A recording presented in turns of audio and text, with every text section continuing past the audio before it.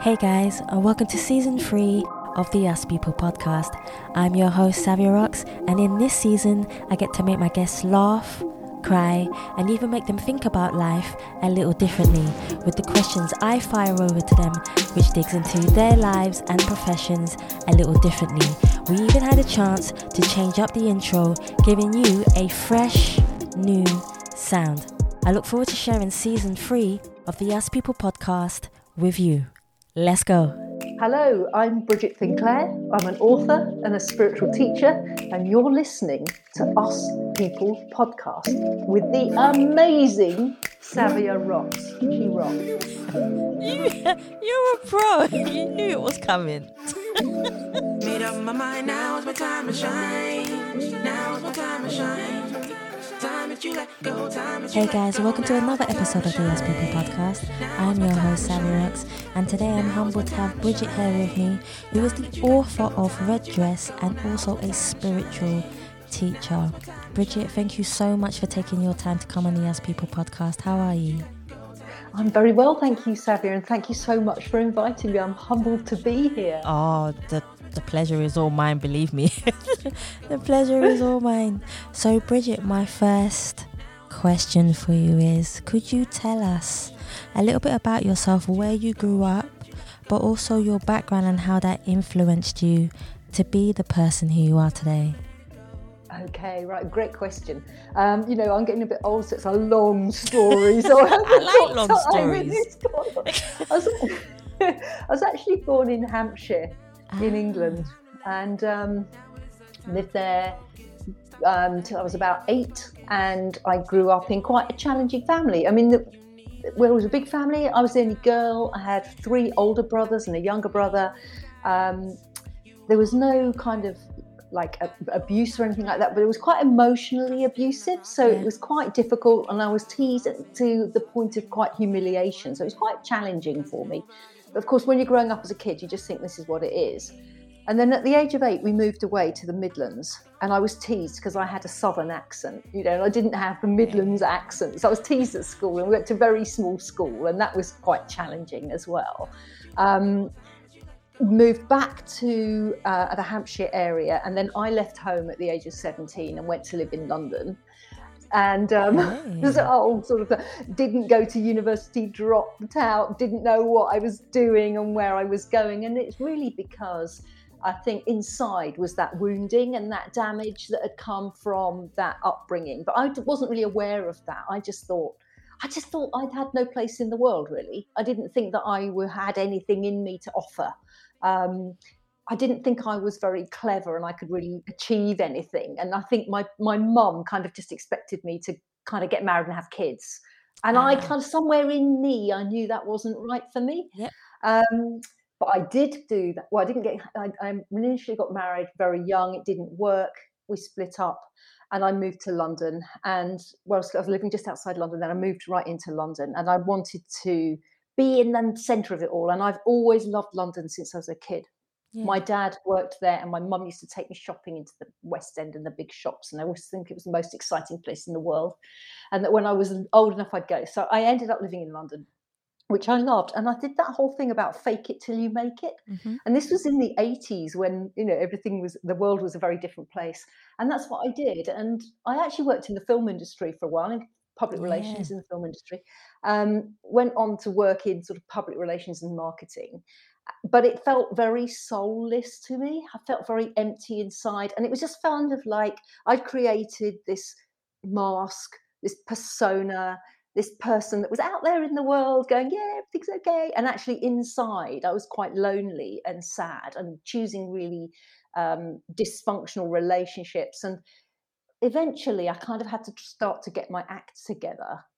And what really fused that journey, if you like, was when I met my now ex-husband when I was in my late 20s. And I kind of felt like I've got to be a grown-up. I've got to start fixing some of this stuff. There's something that's not quite right. And then I had my daughter. She's coming up for 30, and it was almost 30 years ago that I had her. So this is a long story. And that really precipitated a massive change in me because I wanted to be the best mum I could be to this beautiful little girl that had been born Oh, 4 weeks early in the middle of London at University College Hospital. And I just wanted to be a great mum. And I realized that my parents were not very good role models. And I realized that I wasn't the person I needed to be to really nurture this child. yeah. And that it kind of began this journey of self-awareness and discovery. And we moved away, actually. We moved away to the Midlands, and it was awful because all my friends and everything I knew was in London. I'd been living in London for years. And I went through a lot of soul searching, and then got pregnant with my son, who's nearly 28, and we moved back to West London, so St Margaret's, Twickenham, Richmond area. And I got to know a lot of other mums, and at that point is really where my journey began, because I began seriously with the spiritual path, because I feel that, and I also started to go to have counselling, and I really think these two things go hand in hand. Which is why they're both included in Red Dress, because I think it's really great to go and have therapy or counselling and really look at where the bones are buried, look at what the wounding is, look at what's running you, what the traumas are, but also to transcend that with a spiritual journey.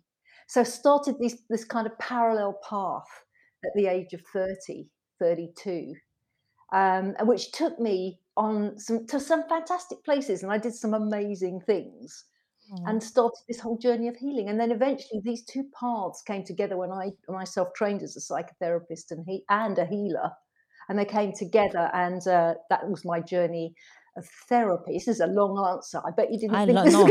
Hey, I love this. Hey. Sometimes So- sometimes I only get through 3 questions with people, so this is all good for me. I like it. Fantastic. Oh, well done, Savio. You're obviously exactly the right person to ask the questions. So, yeah, so these journeys came together of this kind of spiritual awakening and all these things I was learning. I started meditating in year 2000.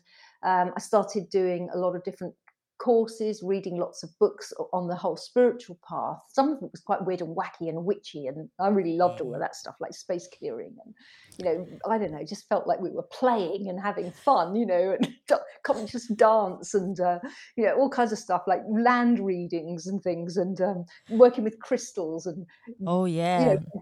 dancing around a fire in a circle on Midsummer's Night, and all sorts of stuff. I was just really having fun with this group of women, and then at the same time, I was this very serious psychotherapist, which was kind of not really me.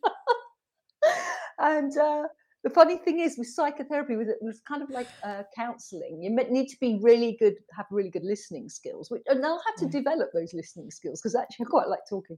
So I'd always choose these different things like hypnotherapy that would require talking rather than just sitting there listening to somebody's story. But anyway, the journey went on, and I ended up working in Harley Street. I actually got to the top of my game and really integrated a lot of different therapy approaches. So I kind of left behind psychotherapy and was much more working with energetically, working with trauma, working with really difficult cases, and absolutely loved it. But my marriage was breaking up. I crashed and burnt out. Ended up going through this horrible acrimonious divorce. Lived with my 2 kids who were teenagers then, sort of near Clapham Junction for a bit. And then I went on this training course, and the training course was a 9-month course to learn how to tap into your intuition. And it kept sort of saying things like, resign. And I was going, no, you must be kidding me. It's taken me all this time to get to the top of my game. I've got to No, I Harley agree Street. with that one. I've got a waiting list, everything's functioning well, and you're telling me to resign. And then I just kept getting, no, you need to leave. And there was a lot of intuitive work doing, and a lot of, with this whole training that I was doing, I was tapping in a lot to my intuition, but I was getting that in meditation or when I was going for a walk or doing yoga. I was getting more and more information was coming that I had to leave everything behind and go to South Africa. And it was like go to Cape Town. And it was like, I've never been to South Africa in my life. I've never been to Cape Town in my life. What, are you kidding me? But I'm one of those people who has to test things out for the max. You know, I can't just like fiddle around on the edges and dip my toe in and see if this works. No, it's like, if this stuff's going to work, let's see if it really works. You know, I'm going to find out. And I was so burnt out, quite honestly, I had nothing to lose. So my kids went off. My daughter's a bit older and she went to drama school, Yeah. and my son went to university. So I thought, hey, I'll rent out my flat and I'll go to Cape Town. And if I'll just go for 2 months. And if I hate it, I'll just travel around a bit, or I'll rent a smaller flat and go back to work or whatever. You know, really haven't got much to lose. So you can imagine the panic setting in, because I thought it was committing suicide, basically. I'm giving up my job. I'm giving up my flat. I'm dumping about 80% of what I own, renting the rest of it out, and putting a few things in storage. And off I went with a suitcase to Cape Town. And I'd never stepped onto South African soil until I got off that plane. And I had 3 people that I'd met fairly recently that I knew.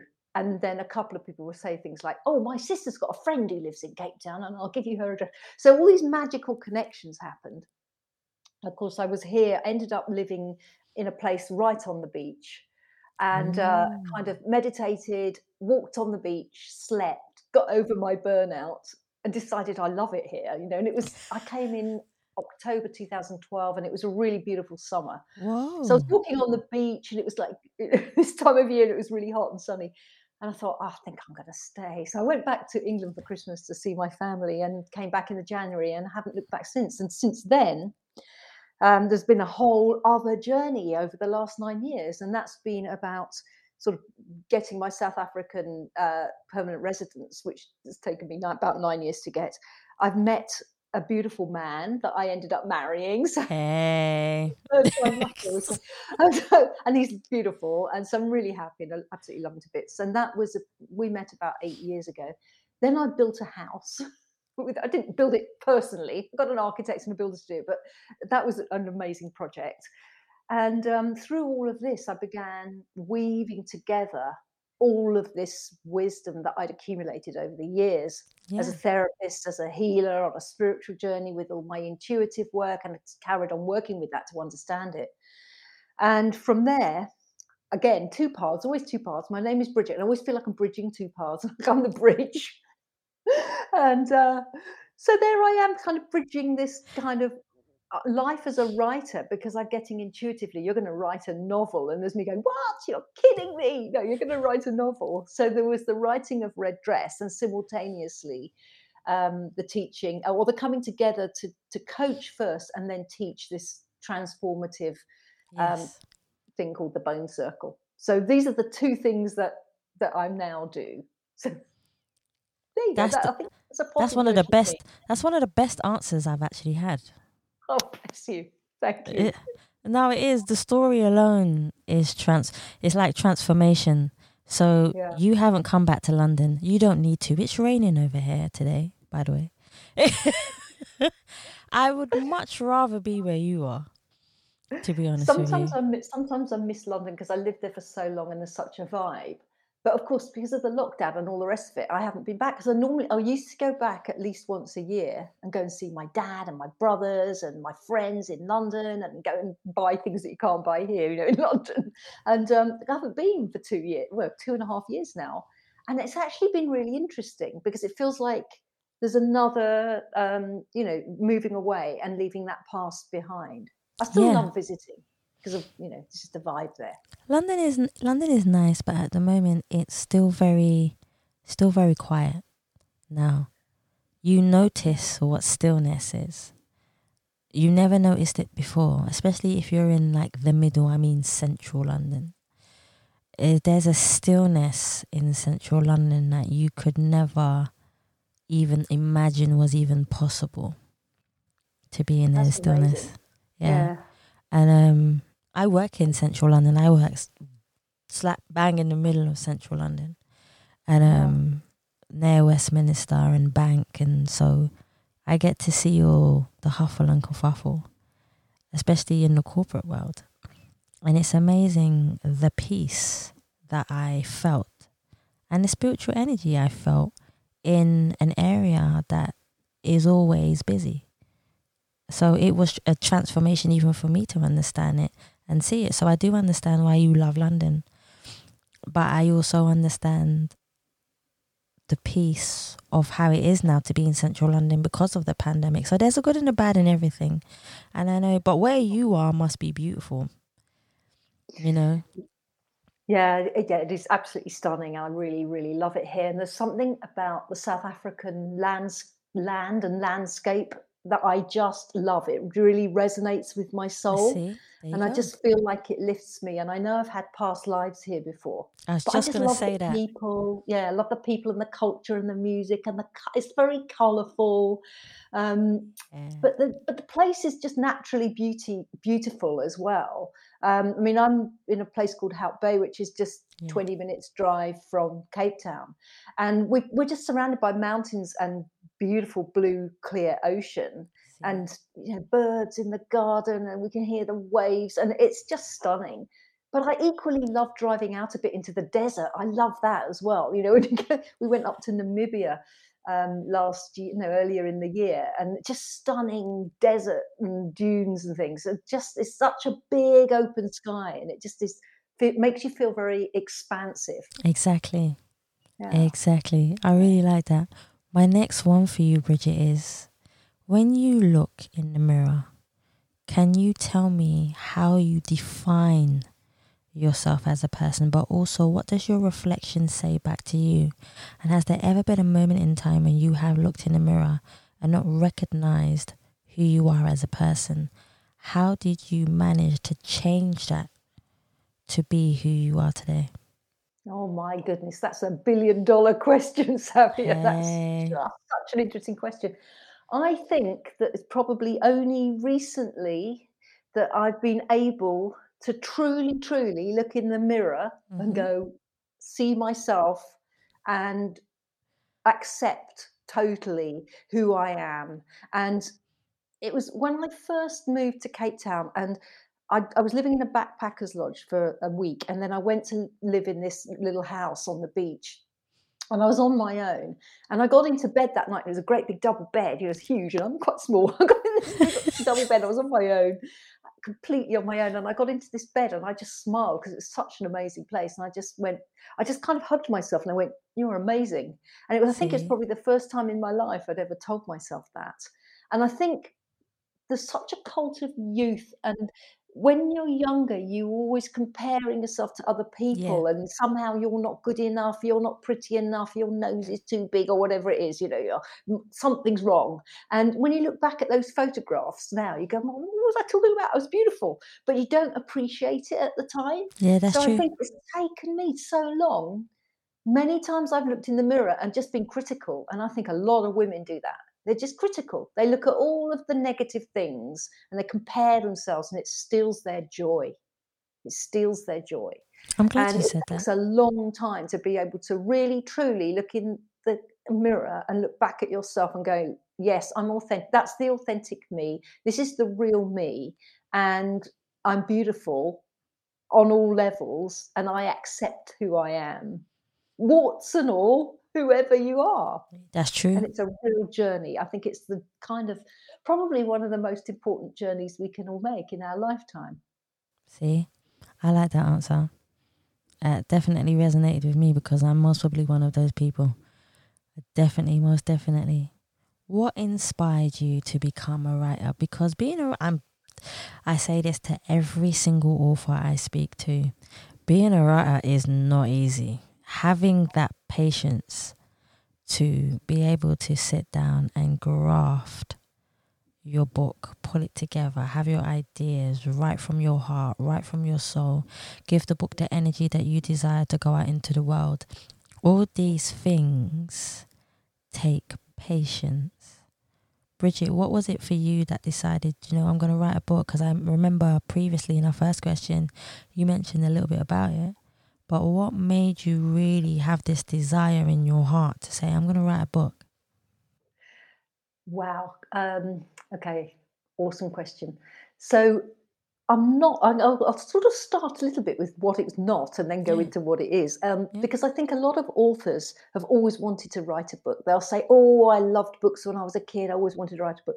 That wasn't me. I wasn't that author. I never, when I was a kid, thought I was going to write a book or even wanted to write a book. I mean, I wanted to do something much more flamboyant. I wasn't even sure what. I wanted to go and be a ballet dancer or something, or a dancer. I wanted to do contemporary dance. I like it. But anyway, that didn't happen. So I didn't really have that yearning to be a writer. However, when I look back at my career, I've always written things. So, for example, when I worked in public relations for a long time, and I used to write articles and press releases and things like that. Then, when I was a therapist, this is way back when websites first came in, and to have a website was really unusual. And I wrote my entire copy for the website, and then I would write these pieces for my clients, so that they'd understand things. So I've always been there writing, but not fiction. And then what happened is, as I said, it was all this intuitive guidance. And in fact, before there's just a little step that I'll add in. That I used to have a friend in London, still know her now. And she was very spiritual. We used to go to this spiritual teaching together at the Friends Meeting House opposite Euston every last Thursday of the month. And we used to go to this thing. And she used to say to me, very, very matter of fact, she'd go, "When you write your book, you know you're going to write a book, don't you?" And I'd say, "Oh, you know how you have those friends." You go, "Oh, yeah, yeah, yeah." And I didn't take any notice. I'm sorry. But she was right. And then during this whole intuitive process, as I was getting towards the end of that and I was coming to South Africa, it kept coming up intuitively that I was going to write a book. And I kept remembering what my friend Zoe used to say. And then I kept thinking, well, okay, I need to take this seriously. I need to start thinking about this, and what is it I'm going to write about, and how am I going to do this? And it was a worry to me, really. And I'd write a few notes in a book about what I thought I might write about. And then I had a conversation when I was first living here in my little beach house in a place called Komaki. I had a conversation with a friend of mine who was living in Australia at the time, and he said to me, "You know that you're going to write a book." And I thought, okay, Everybody knows you're going to write a book. Okay, I'm going to write a book. So finished that call with him. Now, bear in mind, I'd lived here for 2 weeks. I didn't know anybody really. And somebody rings on my doorbell. I think, who the heck's this? So I have a, peek, make sure it's not some crazy man. And it's the guy from across the road. And he comes along and he says, "Would you like to come this evening to a party?" They call it a braai, actually. It's like a barbecue. "Would you like to come to a braai? We're having a party this evening at 7:00 or whatever it was." And I went, "Oh, I'd love to. Thank you very much." So I rock up with my bottle of wine at 7:00. There's this place over the road. And there's all these people in the garden, and there's music, and they're, and I go in and I don't know anybody. And it turns out that his wife was a author, was just about to publish her, I don't know how manyth book. And most people there were either authors or they were taught creative writing, or they were publishers. And it was like, okay, the universe is really trying to tell me something here. I can't ignore it any longer. I then procrastinated for about another 6 months, and I couldn't put it off anymore because it's like, if you want to make God laugh, tell him your plans. And it was sort of like, no, you're going to write this book. So eventually it was winter here by then. So that's how I know it was about 6 months. It was winter, and I'd moved house to this other place. And I was living in this it's a beautiful house. It was like a hobbit house in the mountain.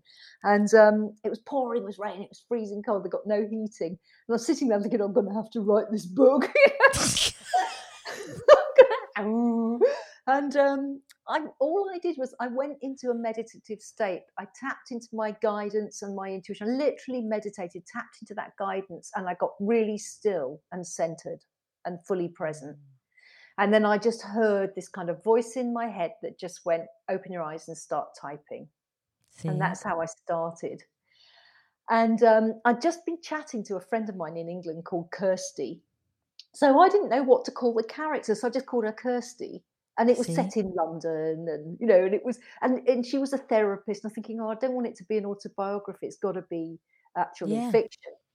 So I went for a walk. The rain stopped, and I put all my winter clothes on, and I went for a walk on the beach. And while I was walking, I thought, well, I can't call her Kirsty. I need to change the name, and I need to make sure that this is fiction. It's not just completely autobiographical. Though it's semi-autobiographical. So I got back and I changed it to Katie from Kirsty, and then kind of just kept, and I just kept, this voice just kept going, keep writing, keep writing. And it was hard because you're pulling something out of something inside of you. So you Yes. have to be raw and vulnerable. And all the time, you're swinging on this pendulum between thinking, oh, that bit was quite good, to, oh, this is rubbish. Nobody's ever going to read this. So and you have to just learn to let go of that and flow with it. Yeah. So that took about 2 years, and then that manuscript ended up going to a publisher.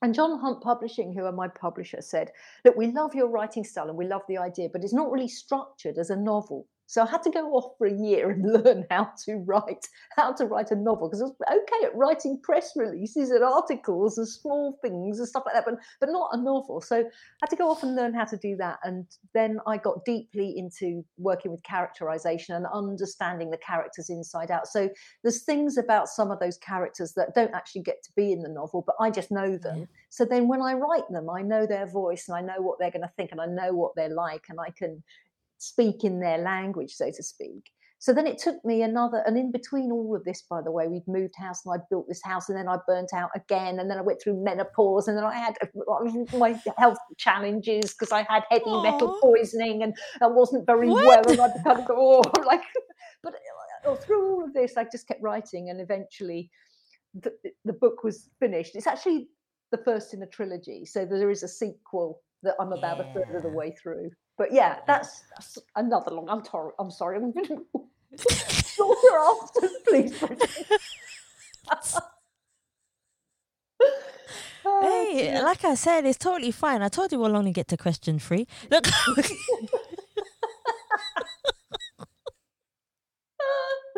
Three's my lucky number. We've got to get to question 3. Oh, see, this is what I mean. It's totally fine. So here we are, Bridget. You've decided to write the book. So please let everyone know about the book. Wow. The character in the book, which is obviously who you've been talking about now, what she goes through, why she goes through it, the spiritual side of things, who she meets. I've had the pleasure of reading it, but I want you to let the listeners know more about the book. I don't want to spoil it. I would rather it come from you. Thank you so much.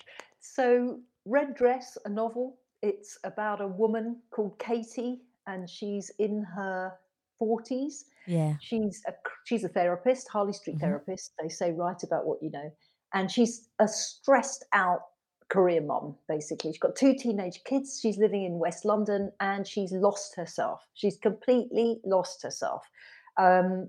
She's living what other people might call the dream. It looks like her life is successful, but she's running herself ragged, about to burn out. She's not in a very happy marriage, and she's in denial of that. And she's basically looking after everybody else. She's looking after the husband, she's looking after the house, she's looking after the kids, she's looking after her clients. And then she feels guilty because she doesn't feel happy. Yeah. And that's kind of where Red Dress opens.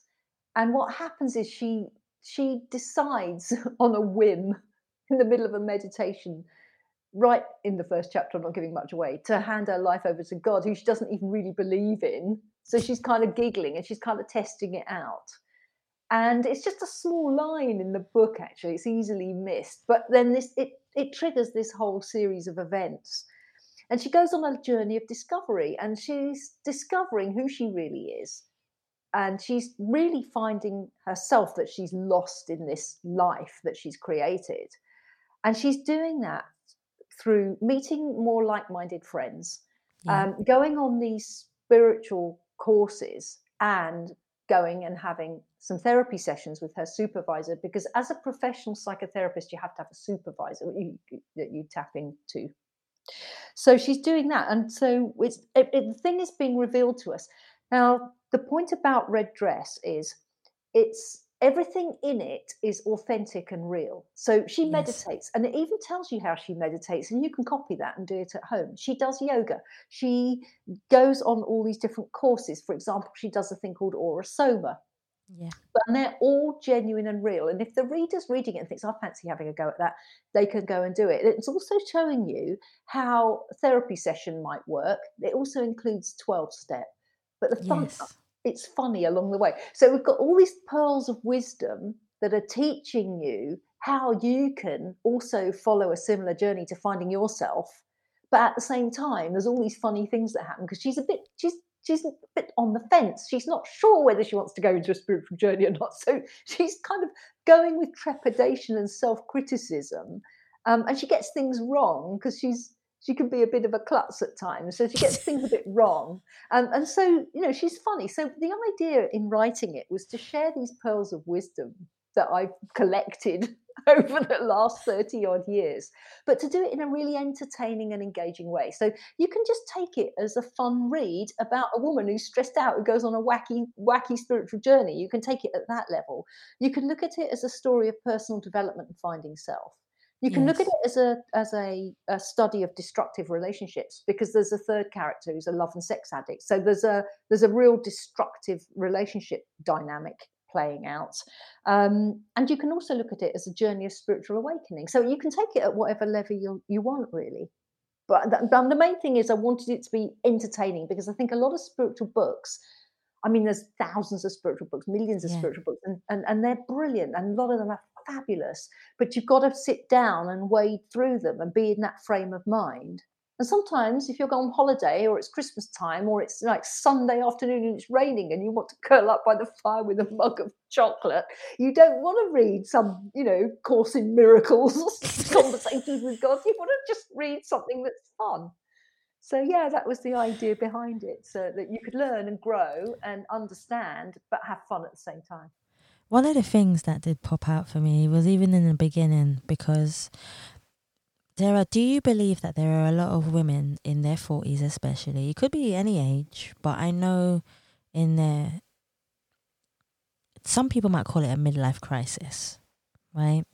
But do you believe there are a lot of women, it could be in their late 30s, early 40s, or even 50s, that are in that frame of mind where they're on top of their game, like we've been talking about throughout the podcast, but just feel empty inside? What would your advice be to those people who, or women or men, it doesn't matter, who feel like, you know what, I've achieved so much in my life, but I still feel like there's this big hole or gap missing that needs to be filled? I think there's probably more people in that boat than we realise, because a lot of people go into denial because they're too afraid to lose what they've built up. So they found their success, they've got it, and they're just the alternative is they're so fearful and afraid of the alternative that they'll rather pretend everything's okay. But actually, I think there's a lot of people in those circumstances, and like flippantly, I would say, go read Red Dress, because it actually gives you a roadmap out of that. And have a look at my training, the Bone Circle, because that also is a roadmap out of it. But if you want to just start somewhere small, I think there's two things that are really important. The first thing is to become aware that that's what's happened to you, that you've got Yeah. this emptiness inside. I think women particularly can have this. There's a beautiful book called The Heroine's Journey by Maureen Murdoch. It's an old book. It was written in the 80s, but it's really great because it talks about how women go out there to become successful. So they take on the hero's journey in the road of trials, because they go out and they are successful. And women are hugely successful, but they're trying to juggle it all. And to be successful in the world, not always, but very often, they kind of push aside their own femininity and step into their masculine. We've all got masculine Yes. and feminine. And then it goes out of balance. So they're doing, achieving. And they've forgotten about receiving and nurturing and all of the feminine properties. And that's what causes the emptiness. And then it gets to a point where they feel almost brittle and dry. And then there's an urgency to search back and reconnect with the feminine.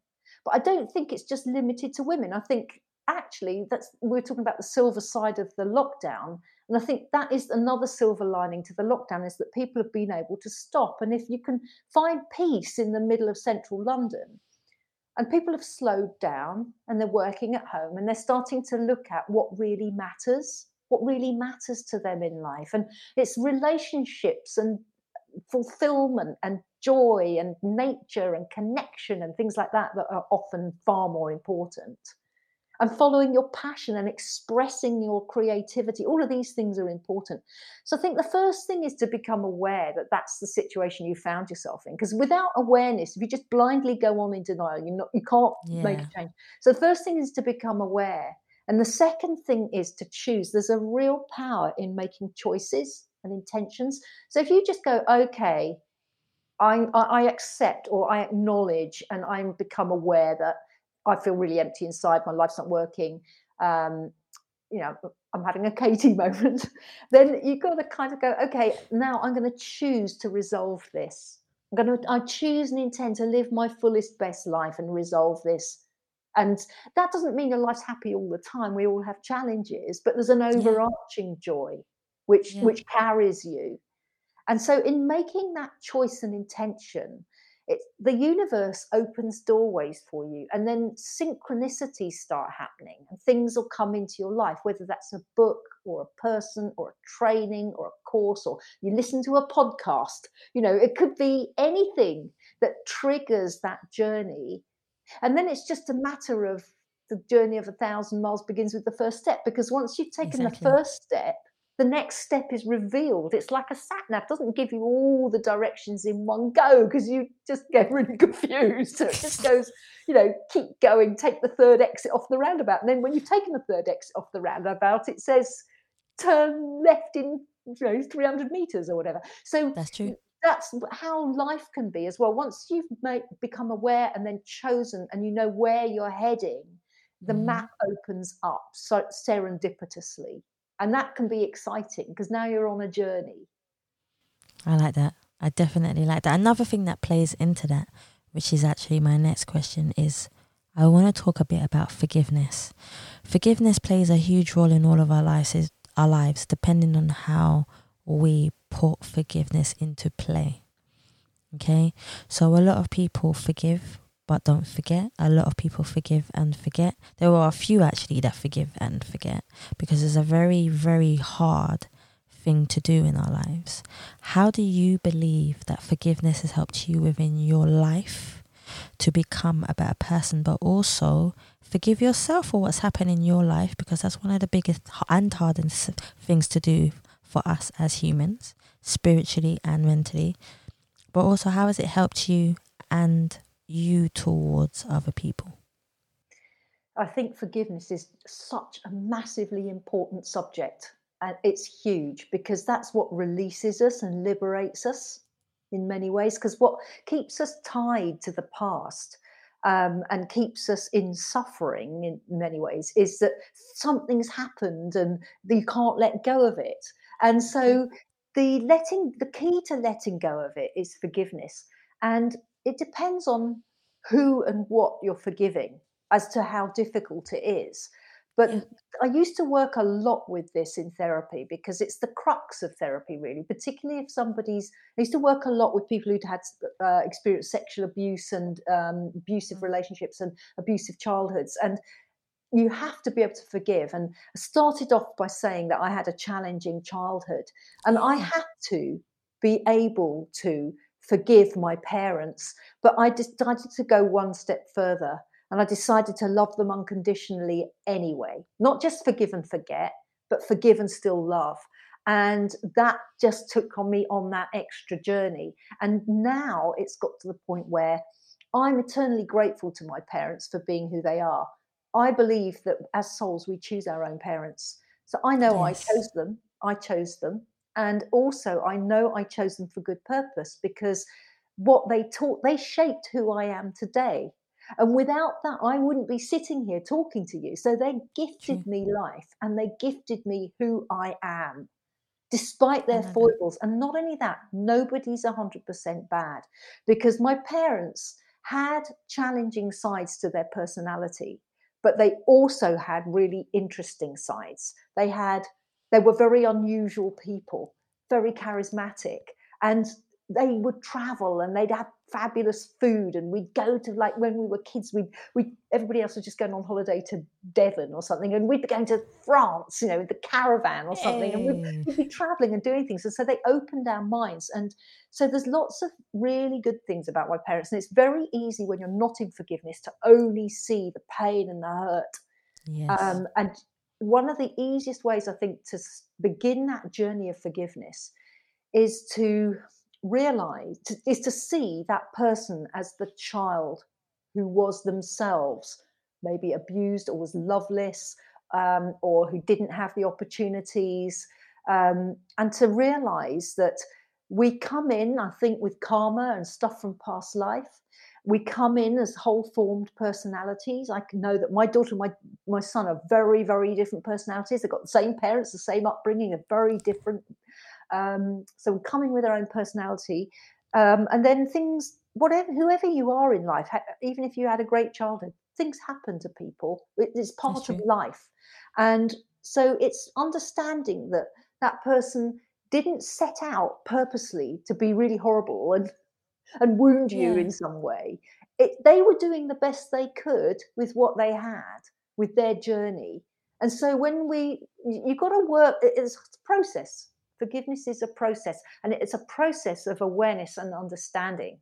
And then I think you're quite right, Savia, that the most difficult one is actually forgiving yourself, and particularly for therapists and people who love people and people who love helping people and who want to make the world a better place and want to share and all of that sort of thing.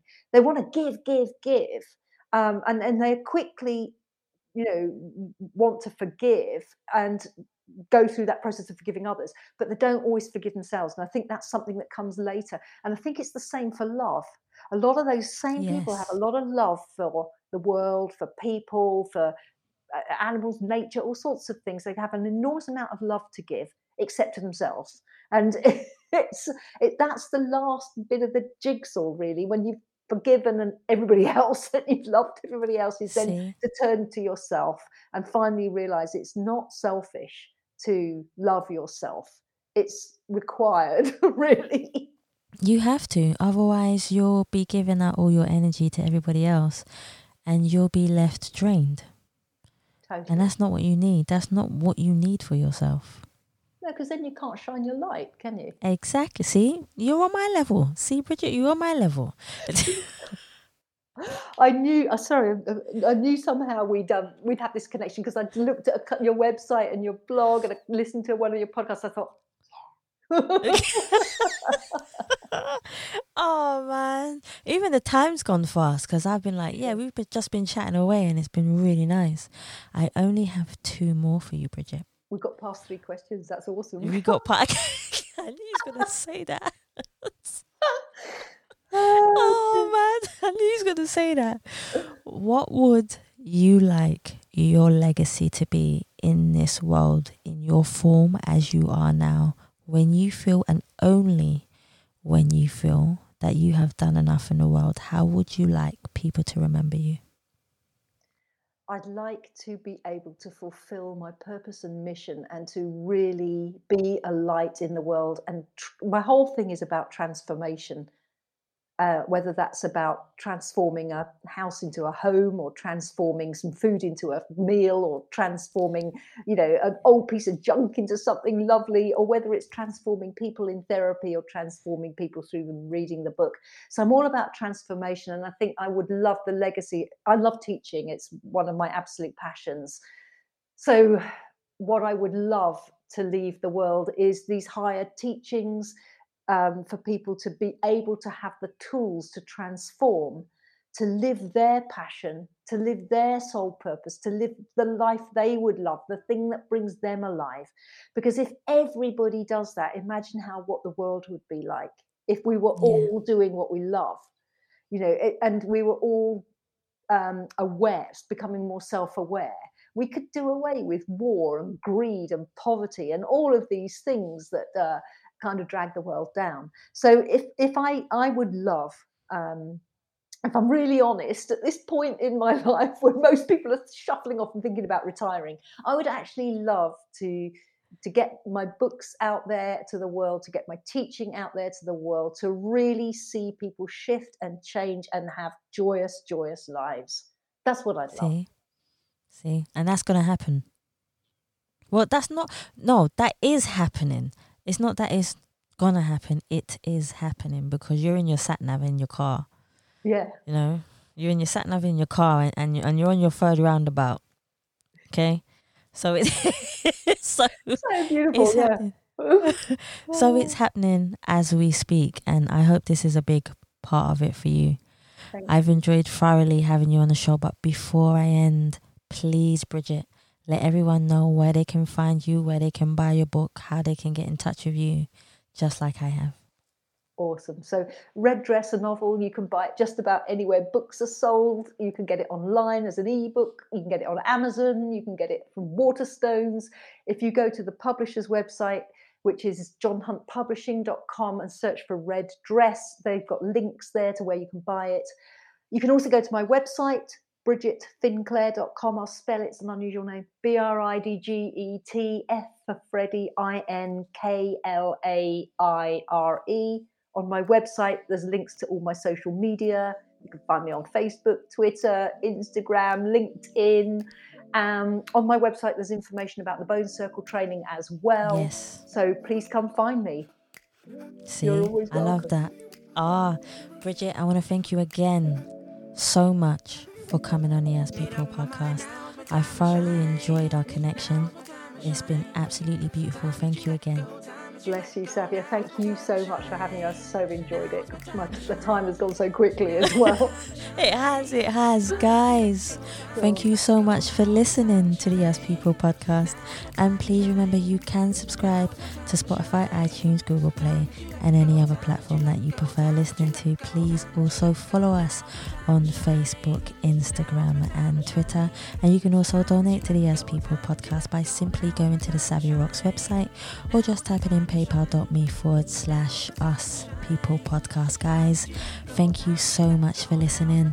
Stay happy, stay positive, and as always, please continue to be kind to one another. Time to let it go. Now's my time. Now's my time. Time to let it go. Now's my time. Now's my time. Time to let it go. Now is the time for me to focus. Stop all that playing hocus pocus. Stop doing it yourself. You need a little help. This time I want to see you shining. I think you need a little guidance. That was awesome. I love that. Be kind to one another and be kind to yourself as well, hey? Thank you so much, Savia. Have a beautiful rest of your evening, and I really appreciate you inviting me. It's been so lovely to connect with you, really. Namaste. Oh, namaste. Most definitely, namaste. Made up my mind, now is my time to shine. Now is my time to shine. Time that you let go, time that you let go. Now is my time to shine. Now is my time to shine. Now is my time to shine. Time that you let go, time that you let go. Now is my time to shine. Time to let it go. Now is my time. Now is my time. Time to let it go. Now is my time. Now is my time. Time to let it go. Now is my time. Now is my time. Time to let it go. You are your own worst enemy. Thinking too far, what's ahead of me? One day at a time. Just enjoy the ride. Open those eyes, see the light. Ignite that fire inside it. Let it breathe breath into life. Push all your fears to the side. Control your mind, it's all alright. Enjoy your life, the joy is mine. Commit to you, you got the tools. Everything you do, you make the rules. Sometimes you need to say